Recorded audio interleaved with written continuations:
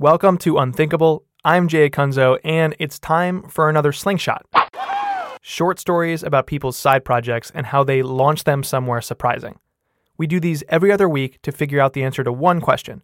What happens when you turn your intuition into action?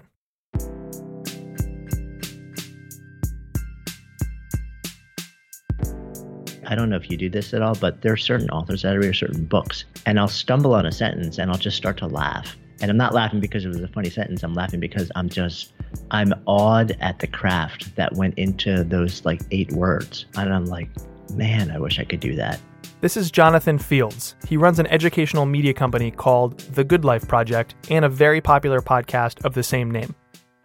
And Jonathan's love of great writing has led him to publish multiple books in his career, even though he says he can't possibly justify the time he spends doing it.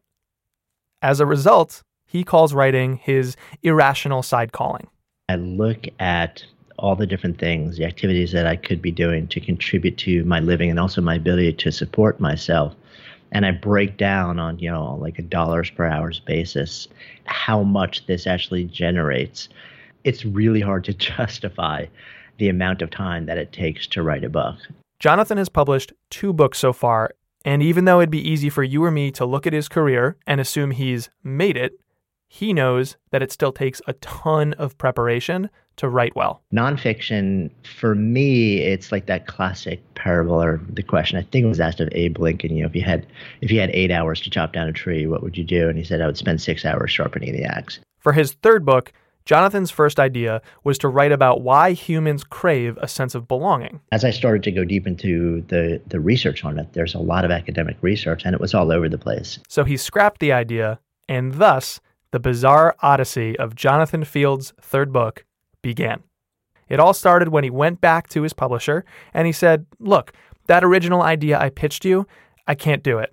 But here's a bigger idea that I found along the way. I want to write about how to live a good life. I then wrote the entire manuscript, and I thought we were all on the same page. I felt good about it. That probably took about another 9 months. I handed it in to them, and they came back to me and they said, this isn't it. We got to do something else.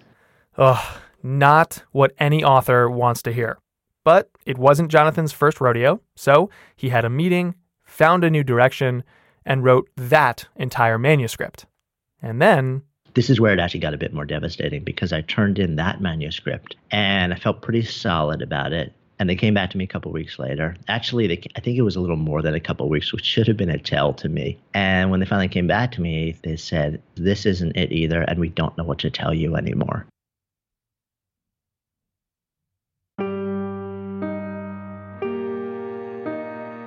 And I was like, wow, okay, where do I go from here?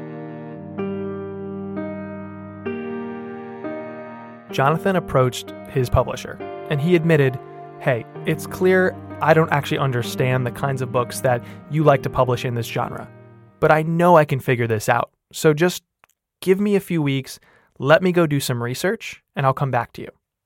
And so he went out and he purchased the top 10 personal development books currently available on the market. Read them, and it became crystal clear to me that there was a pretty consistent pattern across all of them. So I reworked the table of contents for that pattern. I showed it to them and I said, is this it? And they were like, yes, like that looks like it's finally it. And then I said to them, well, that's cool. I said, but I need to actually figure out whether I'm comfortable writing this book. Now, the idea of writing a formulaic book wasn't so appealing to Jonathan. Remember, this is a guy that loves that gut feel about writing, the way it makes you laugh when it's just impossibly good. But he's still committed to trying it. And he wrote 4 to 5 chapters and realized it made it actually so much easier for me to write. And I realized that I could still weave in a lot of the story and the science, which I really love to explore in a way that was just so much more accessible than I had normally written. And what I did to really keep driving through it too was I set as my new creative challenge to write a book. So every creative challenge or campaign needs a set of constraints. So for me, the constraints were I wanted to teach myself how to write a book given this sort of new paradigm, this new approach. I wanted to understand how to work with it. And that became my creative task. And so I went ahead and I wrote it and turned it in. And finally, after the third one, I felt really good about it and really strongly about it. So strong that if they hadn't liked it at that point, there's a good chance I would have walked away from the deal. But thankfully, they loved it, and I loved it, and we've been rocking and rolling since then. Being craft-driven as a creator is just as much about the how as the why. Because creativity is so much more than just gut feel. That's a big part of it, but it's also about studying the process that helps you go from intuition to action. And what I realized is if I really want to not just write, but also be of service, that was a pretty powerful approach. Too often, we associate constraints and frameworks with the people or projects that aren't overly creative. But because you have that internal drive, that desire to do things the right way, understanding how to structure your work actually enables better creativity. And at first, that fact surprised Jonathan. It shouldn't have been a surprise. It was a surprise that I was okay with it because I tend to also be a bit of a rebel. But I've also done a lot of research on creativity, and the research is crystal clear. Constraints enhance creativity. I mean, there's no debate about it anymore. We can fight it, we can argue with it, but it's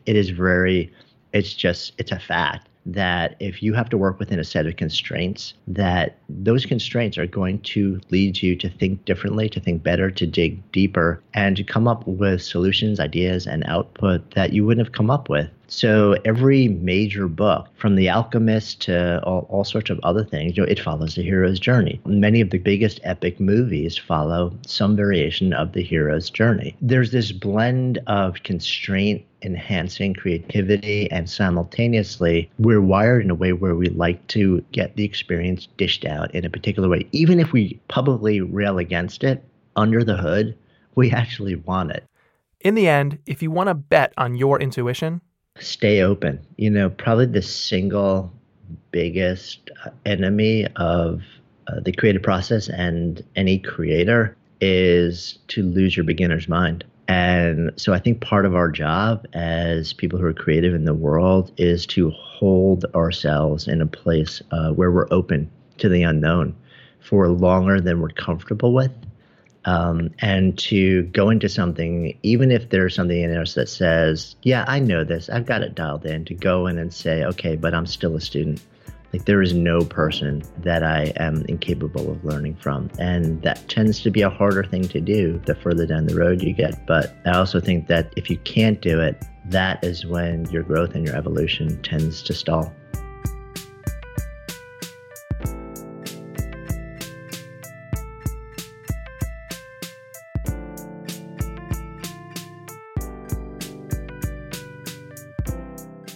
So, if you want to follow your intuition and create more meaningful work, you need to keep your beginner's mind.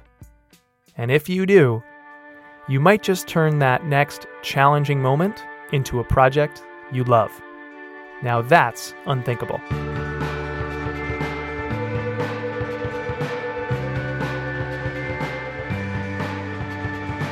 One quick note before we go, there's a lot more from my conversation with Jonathan, and I wanted to share all of it with you. So in a couple of weeks, I'm going to send it out to our newsletter. That's over at unthinkable.fm. Be sure to sign up. This is the unedited discussion about a number of things. His exploration of those top 10 books, his writing process, how using open loops makes writing addicting, and what Jonathan learned when writing his new book, How to Live a Good Life. By the way, that book drops October 18, 2016, and it's available for pre-order as well before that. So check the show notes for a link to the Amazon page to that book. I get nothing from this. I saw the transcript. I think it's a great read, and I hope you'll check it out.